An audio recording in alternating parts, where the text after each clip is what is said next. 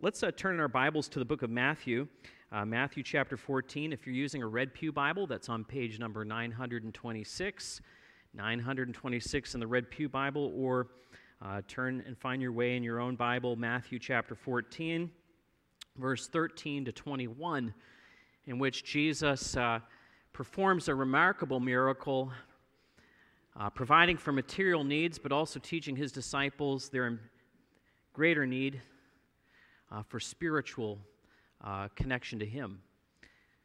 And so we all could take we're going to all hopefully have ourselves challenged in this text. But let's read it. I hope you found it. Matthew chapter 14, verse 13 through 21. Now when Jesus heard this, what did he hear? He heard that John the Baptist had been beheaded by Herod. And when Jesus heard this, he withdrew from there in a boat to a desolate place by himself. But when the crowds heard it, they followed him on foot from the towns. And when he went ashore, he saw a great crowd, and he had compassion on them and healed their sick. Now when it was evening, the disciples came to him and said, "This is a desolate place, and the day is now over. Send the crowds away to go into the villages and buy food for themselves." But Jesus said, "They need not go away. You give them something to eat." And they said to him, "We have only 5 loaves here and 2 fishes." And he said, "Bring them here to me." And then he ordered the crowds to sit down on the grass. And taking the 5 loaves and the 2 fishes, he looked up to heaven and said a blessing. And then he broke the loaves, gave them to his disciples, and the disciples gave them to the crowds. And they all ate and were satisfied. And then they took up 12 basketful of broken pieces left over. And those who ate were about 5,000 men, besides women and children. Lord, give us eyes to see beyond the material, to be able to see you who created the stars, the seas, the crops that are in the fields, and help us to appreciate that while we are inundated with so much stimuli, Lord, help us to not become so fixated with what's in front of us that we forget to see you, who are the transcendent one, the eternal one. And I pray, Father, that we would live our lives by faith in you, that we would have eyes to see, ears to hear, and respond to your truth. And we ask this in Jesus' name. Amen. By the time Paul, the apostle, arrived in Rome in chains, he wrote to Timothy and he told him of his circumstances and said that only Luke was with him. You know, when standing before a Roman judge, you really want to have all of your friends close. You want to have all of your amicus briefs in line. You want to have all of your friends there. And to stand alone and by yourself before the power of Caesar is a very intimidating thing. You know, some people do desert when persecution occurs, when that seed falls upon the ground and lands between the rocks, and the rocks put pressure on the root. There's this joyful growth and then a shriveling, persecution. It may shrivel up. But there are also thorns that can choke out the joy of following Christ. As he continued to write to Timothy, he also wrote of a young man named Demas, who was a mutual friend to Paul and Timothy. And he said to Timothy these painful words that Demas himself had deserted Paul. Why? Because he was in love with this present world. You know, the parable of the sower that we looked at midsummer really sets up a lot of these incidents that follow in Matthew's presentation. And it's true, if you watch people, you'll see these effects take place in their lives. You don't rejoice in these things. You don't look with expectation. You want to hope that they wouldn't have these things happen in their hearts and lives. But if you watch people, you'll see it. Watch how people interact with truth. You present the truth, and people become perhaps excited about what they at first hear, but then when persecution comes, they shrivel up and they fade away. Or perhaps they begin looking for alternative truths. They don't like what they've heard, and they turn away from what they know is true, and then their hearts become hard, and then they take offense. They become angry, and then they walk away. Matthew, I believe, is using the feeding of the 5,000 to demonstrate how easily it is, even for Christians who have been believers for a long time, to be choked up by the cares of the world, and so we don't see the spiritual truth that exists in Jesus. All of the immediate stimuli tends to overtake us, and like Demas, we can be overtaken by the cares of this world, and the simplicity of faith gets choked out. Just like children, when they grow up, the children have such a beautiful innocence to the way they relate to the truths they hear about Jesus, and then as they get older, they become a little bit harder, a little bit more mature, and they become more concerned with what's going on around them rather than that which they have to see with eyes of faith. And as we do get older as adults, material things tend to cause a lot more anxiety than they did when we were just simple little children. We get anxious about, as a new young adult, perhaps we worry about who we're going to marry, or we get all anxious about the job that we need to fund the car that we want to buy, and we can't get out of this apartment. We want to get into a house, and we're stretched, and we don't know what we should do with our money. And this was all true when I was a young adult. It was very difficult to keep our eyes upon Christ and be faithful to the things that I had been taught as a child. I had been taught as a child to give. I had been taught to give of the first fruits to the Lord. And it was a very difficult time. And when we were young, we recognized how important it was to give, it wasn't making it any easier. Well, I have had the privilege of seeing the Lord work in ways in which God has moved within our hearts and lives to give, and I have seen Him supply manna in the wilderness. I have seen Him give in ways which always surprised us. We did not always have great savings. We did not always have the nicest of cars. We did not always have the funnest of vacations. But the cares of life were always there, tempting us to look at the present and not see Him who provides everything. We must never forget, as old as we get in our relationship with Christ, that we still have to be like little children, and out of the innocence of our hearts, we have to submit our agendas to Him and give of ourselves freely and willingly to Him. Jesus is able to provide a feast in what we might say is a desert or a wilderness. And I want to emphasize this morning how important it is that we do not let the material world choke out the truth that we know to be true about Jesus. And so in this text, I want to show you, I believe, how Matthew is teaching his disciples. Yeah, he's providing for the multitudes, but the immediate audience is the disciples. And he's showing them, I believe, in verses 13 through 14, in the example that he provides, that the material world can affect all five of our senses. Now let me read verses 13 and 14 again, and just note as I read it the emphasis upon the senses that are here.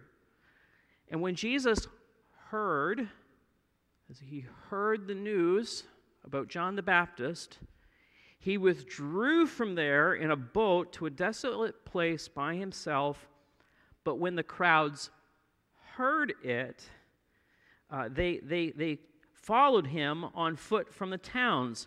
And when he went ashore, he saw a great crowd. And he had compassion on them, and he healed their sick. Now, the sick are often very sensitive through their senses that they're not doing well. And in all of these ways, you see kind of this connecting point on senses. And the occasion for him to go away in the very beginning was because he had heard the news. He had heard the news about John the Baptist. Jesus heard that John was beheaded, and I do believe that this affected him emotionally. I think we forget that while both John and Jesus were public figures, and they were on everyone's lips, they were still human. In fact, they were cousins. They had relationship that existed beyond the crowds and being in the limelight. You know, Jesus had friends that were outside of his immediate discipleship group. He had a friend named Lazarus that he went to his graveside, and when he saw the grave, what did Jesus do? He wept. He was affected. I find it very remarkable that while Jesus was fully God, he was also fully human. And it's because of the senses that he withdrew from public view, and he found a desolate place, a place with, he hoped, minimal activity. And this is very common. In fact, Jesus did this as well after he was baptized by his cousin John. He immediately went into the wilderness. And that place was a place for him to pray. It was a place for him to find relief from the senses. And I think it's important that we don't overlook the obvious here. Matthew is emphasizing retreat from those things which draw the senses and distract. And the repetition of hearing and seeing, and as much as it is a gift to have eyes and ears, it is so often that we become blinded to that which is immaterial, that which is eternal, that which is transcendent. Nick Barna, a couple of Wednesdays ago, was talking about how he had engaged a friend with the truths of the gospel. And his friend was a very successful engineer. And yet he considered himself to be atheist because he limited his suspicions about the eternal to what he could immediately see. He refused to look beyond what was observable. And in his case, the material world was all that really existed. The material world, in extreme cases, can really blind us to the one who has created the stars. We all have a Bluetooth, as it were, that kind of connects us to the God who made these things. We see these things and we start to ask questions, but the tendency is to suppress the truth that our senses reveal to us. But I want to say that Christians, we can also be blind. We can be spiritually blinding ourselves because we have such an attraction for fancy vacations. We have such an attraction for having a good job and an attractive family, and we want that trophy mount on the wall, and we want the early retirement. This whole world tells us that the good life, it resides in the material. Well, the good life itself is not in the material. Jesus properly chose to minimize the material so that he could go into a desolate place to get away, to have fellowship with the eternal, with his heavenly Father. To get away and to grieve and to pray and to spend time in communion with his heavenly Father, to him was reviving. It was reviving. And I want to encourage you all to consider the actions of Jesus, that as busy as this world gets, we have to take time in order to block out the material world. We have to be proactive, perhaps taking time in the morning to just simply allow yourself to be focused on the eternal, to that which matters. That might mean that for some of us, we don't actually pick up our phones as the first activity of the morning. What that might mean is that instead we open the Word of God and allow it to speak into our hearts the truths of the eternal. It might mean shutting the radio off if you go on a drive to work and purposely pushing yourself to block out what's going on. I don't recommend closing your eyes as you drive. But what I do encourage you is perhaps taking with you a scripture to meditate as you go on your way. Pray to God and ask you to be a light in your workplace that morning. And you might look at me and say, oh, come on, well, you're in the office all week and you study and you got all the time. You've got the perfect life for, being meditative. Well, I'm up during the work week. I get up at 6 in the morning and I have routines in the morning. And I know it's a struggle and it's a fight to keep that routine. But I do spend time in the Word every morning seeking to have a connection with God before I even go to prepare to speak to you. That's what's important. It's the most important thing. And this was Jesus' intention, was to get away. But when he got on the other side, he couldn't get away from the demands. And so I see this. I understand it's difficult. And Jesus saw people on foot carrying their sick, and he had compassion upon them. And I know that the material world around us makes a lot of demands. It makes all kinds of demands upon us. School's going to start soon, and that changes everyone's routines for the morning. I get it. There's all kinds of things that we can't say no to, but there has to be somewhere in our lives where we block out and give time to relieve our senses of this material world and look upon the face of Christ. It's so essential. But through the seasons of busyness, Jesus did not overlook his own need to get away from the material world. And it's so important for fallen people. If it's true for Christ, how much more is it true for us? We need that time away. And so that we're not tempted to get worried about what's going on around us and thereby suppress the truth about our Heavenly Father.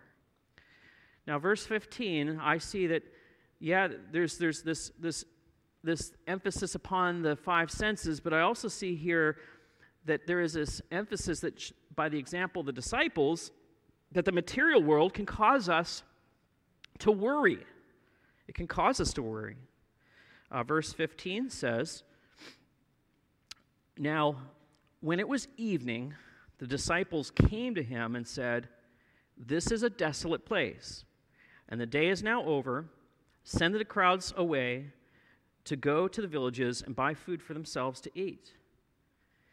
And I think we need to be sensitive to the overarching emphasis in the preceding chapter to allow it to help us to see the tone of voice that the disciples have here. There is an abruptness to how they talk to Jesus, their rabbi, which is actually inappropriate. They don't respectfully address Jesus here, actually. In my reading, I kind of read it gently, but there's really in it kind of more of a commanding of Jesus to they're telling him, okay, this is the time of day. This is where we are, in case you haven't remembered where we are, and this is what you should do. And the disciples, they're not supposed to just give orders to Jesus. But I see in this, their anxiety is starting to build, and there's this sensitivity to, how come Jesus doesn't see what we're seeing? We see a crisis building. How many times do we give orders to God? How often do we forget that God is God and we are not? When we are overcome by the material needs around us, we might be tempted to say, "But God, there's inflation. Don't you see the inflation?" course he does. Of course he does. Who do you think allowed it to happen? One of my favorite Old Testament stories is the crossing of the Red Sea. God lets Moses lead the people out of slavery up into like a box canyon and like mountains on either side and then the sea before them, and they're kind of caught, as it were, between a rock and a hard place. They literally were caught that way. And all of a sudden, there's this stampede that they can hear in the distance. And they look up and they see all of this cloud coming up. And they become anxious and they behold the Egyptians marching after them, and they feared greatly. And Israel begins to worry. And they're filled with great anxiety. And that we know they're anxious because they say to Moses these words. They say, "Is it because there were no graves in Egypt that you have led us out to be slaughtered here?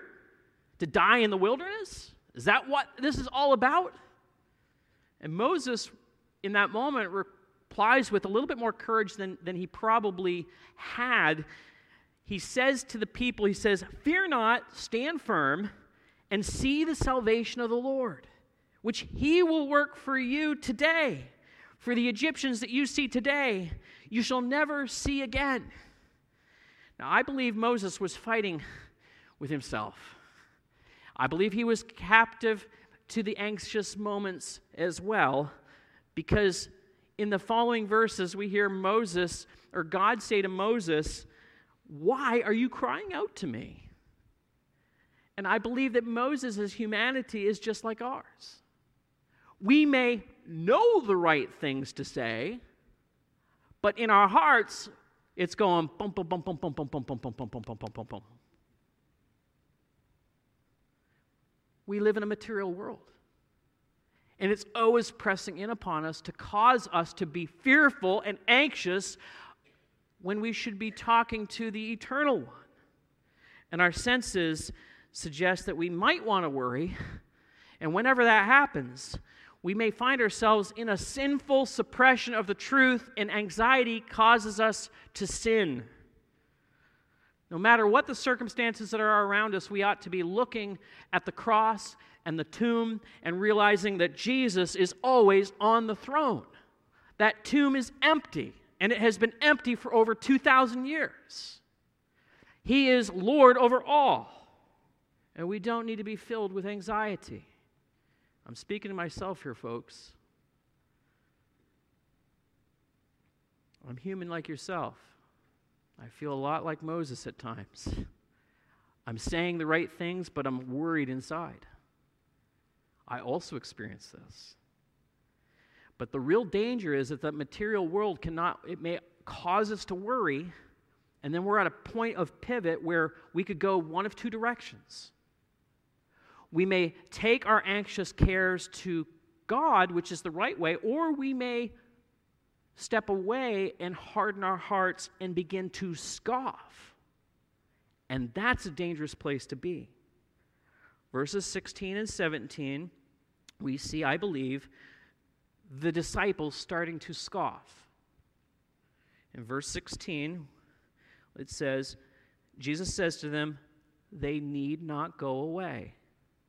You give them something to eat." And they said to him, I believe with a biting sarcasm, "We have only 5 loaves and 2 fishes. And then he said, "Bring them to me." And I believe that the disciples here were tempted to scoff because they were looking at the material world and thinking, "You've got to be crazy." And it appears that they're concerned about Jesus' casual and unconcerned attitude. I mean, Jesus, it almost like he's putting them to the test when he says, "You give them something to eat," right? what are we going to give them? We only got, 2 fishes and these 5 loaves. But you see, Jesus had not lost his true sense of his heavenly Father. His disciples were in a dangerous place, suppressing the truth because they had allowed the material world to control their thoughts. They had apparently blocked out of their minds that the Son of God was with them. I mean, we had read back earlier chapters how Jesus was in the boat with them and he calmed the sea. Is this really too big for him? Now, I've used the word scoff because scoffing at the truth is good evidence that someone is hardening their heart. And this little incident in which Jesus kind of says, hey, you give them something to eat, reminds me of the wilderness. The larger wilderness. The one that's in the history of the Jews. The same wilderness that they walked into after Jesus, or God led them through the Red Sea. And I believe that Moses and the disciples were tempted. And the disciples here are scoffing. And bells should have been ringing in their ears. They had grown up with the Psalms. They had grown up with the truths that Moses had taught them. Psalm 78, verse 17 to 19 says, "Yet they sinned still more against him, rebelling against the Most High in the desert. They tested God in their heart, demanding food that they craved. And they spoke out against God, saying, 'Can God spread a table in the wilderness?' But yet a greater than Moses was with them. A greater than Moses was with them. Yet they scoffed. Yet they scoffed. And scoffing is so dangerous because it indicates that you don't believe that God can actually do what he says he can do. If he desires to answer your prayer, he can very well spread a table in the wilderness. What else can God do if he really wants to? If he can turn water into wine, then why can't he convert your spouse? If he can fill the widow's cruse of oil, then why can't he supply your need when you tithe? You see, the longer we are a Christian, the more dangerous it can be to follow him. Because we hear these stories in our youth and we are very tempted to say, yeah, but that's what I learned when I was a kid. No. Our Heavenly Father is eternal. And Jesus Christ is the same yesterday, today, and forever. Jesus is always the same. And perhaps maybe you're 20 and 30 years a Christian, and you have seen God supply your need when you were younger. How is it so that he can't do it today? It's possible that we can harden our hearts. And Jesus had enough with his disciples. He said, "Bring me the loaves and fishes to me." That is always the answer. We always take our needs and our insufficiencies to him. This has always been the answer. And we live in a material world that threatens to deprive us of the joy that we could have if we would but turn our lips to his ears. And the material world does threaten to deprive us of true joy. Verses 18 to 21, as the story concludes, I believe that there's an important consideration that's going on here, that we often, because we get so distracted on the material, that we don't properly value the spiritual. But that's where true joy exists. It's not in material gains. Yes, we need food to eat, we need a place to live, and we need clothes to wear. But that in itself is an inadequate substitute for the joy that can be yours in relationship with God who is eternal. When you see people become born again, when you see people changing and growing, and you see in your own personal relationships with others changes taking place, that's enriching. That is what's worthwhile. I know that in my own heart, I have to guard myself to think, what is most worth living for? It's so easy, so easy. But I want you to notice there's a real contrast that takes place here. And you see in verse 18, a contrast occurs because we were just, in the previous incident, we were in a banquet hall. We were in Herod's banquet hall. And there was free flowing of wine, and there was abundance, and there was dancing, and there was partying going on. Herod was like the host with the most, but here we see Jesus blow Herod away. It says in verse 19, and then he ordered the crowds to sit down on the grass, and taking 5 loaves and 2 fishes, he looked up into heaven and said a blessing. And then he broke the loaves and gave them to the disciples, and the disciples gave them to the crowds, and they all ate and were satisfied. Who is the host with the most? It is Jesus. Herod is a shallow attempt to be like the King of Heaven. And it's not incidental, actually, that in these verses we actually hear the echoes. We hear the echoes of the Last Supper. If you listen carefully, I think you can hear them. And when he had taken the bread, he looked up into heaven and said a blessing. And he broke the bread. And he gave it to the disciples, who then gave it to the crowds. Why might this be the case? Because the supper which they partook of leads us to consider that there is an even greater supper that brings the greatest of all satisfactions.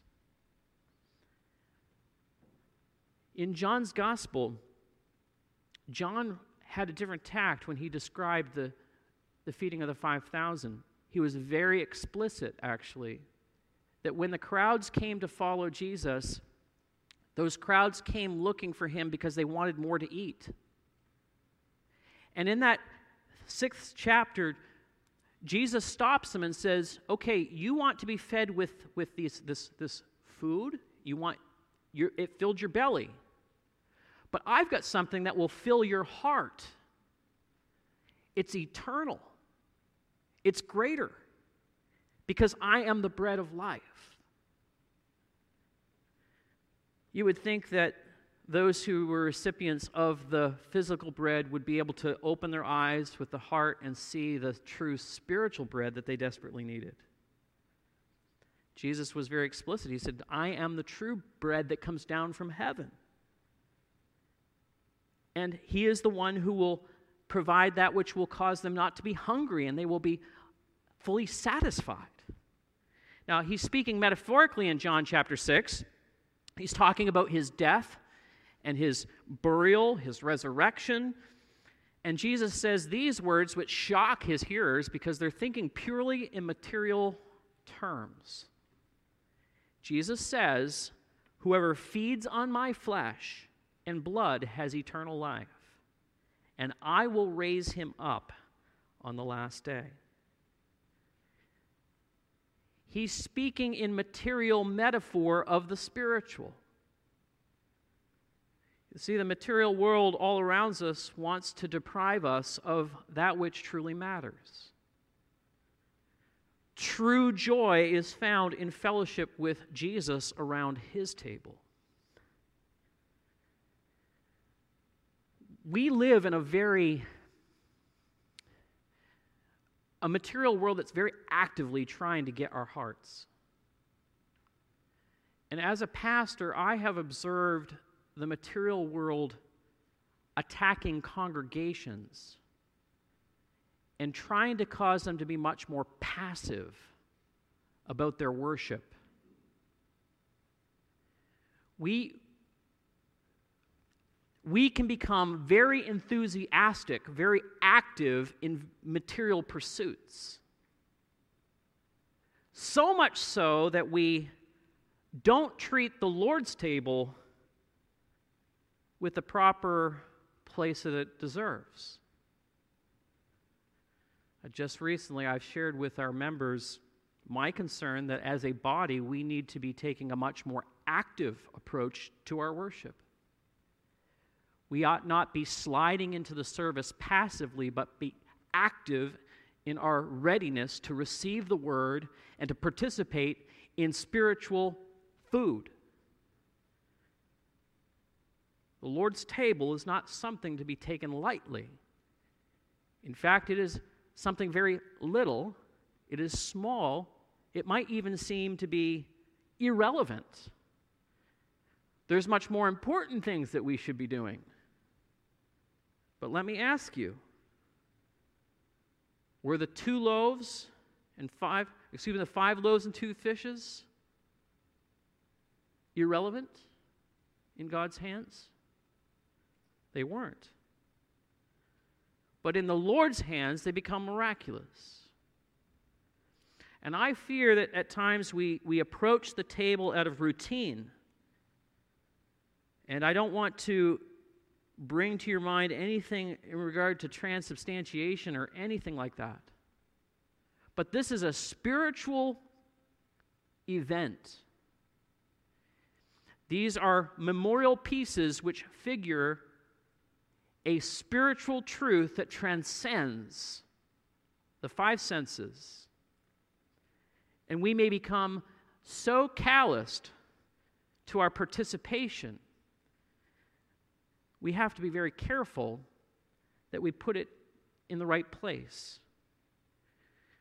Paul said that some people eat at the table in an unworthy manner. In other words, they don't take it seriously. They don't consider that this is an opportunity to reflect upon their standing with Christ and to confess sin and to make relationship right with other people.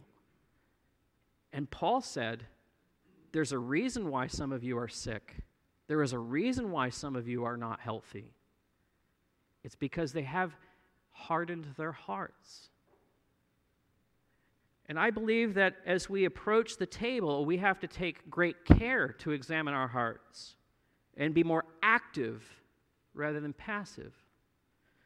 You'll hear a little bit in email this week some of the changes that we're going to make regarding to encourage us all to consider carefully our own hearts to make sure that when we come in to participate with the Lord's table that we are spiritually ready to receive. And I ask patience with our church family as we do this. Perhaps it may be a trial period, but it may be something that would allow us to just to kind of recalibrate how we're thinking about the Lord's table. And I would encourage you to take time to really reflect. Every month we do this on the first Sunday of the month. As you come to worship, are you just sliding into your church clothes? Or are you coming with your heart in order to worship the Lord Jesus Christ? See, true joy comes in trusting Jesus for that which we don't see. This is the whole event. We don't see even the cross, the burial, and the resurrection. We don't see those things even. We have to look at them through images. But the heart tells us and communicates, the Holy Spirit communicates within ourselves that these are true and these matter more than the material around us. They remind us not to let the world choke out the truth. And so this morning, as we come to the end of our service, I pray that we would fight to prioritize the truth. We would fight to prioritize spiritual worship, that we would make our time together of utmost importance, that we would treasure the Lord Jesus Christ, know Him, that our material things are not as important to us. We give them to Him because He is so much more important. We demonstrate through spiritual disciplines by taking time away that He is who matters. And so I pray that we would not let the material world choke out the truth. Let's pray.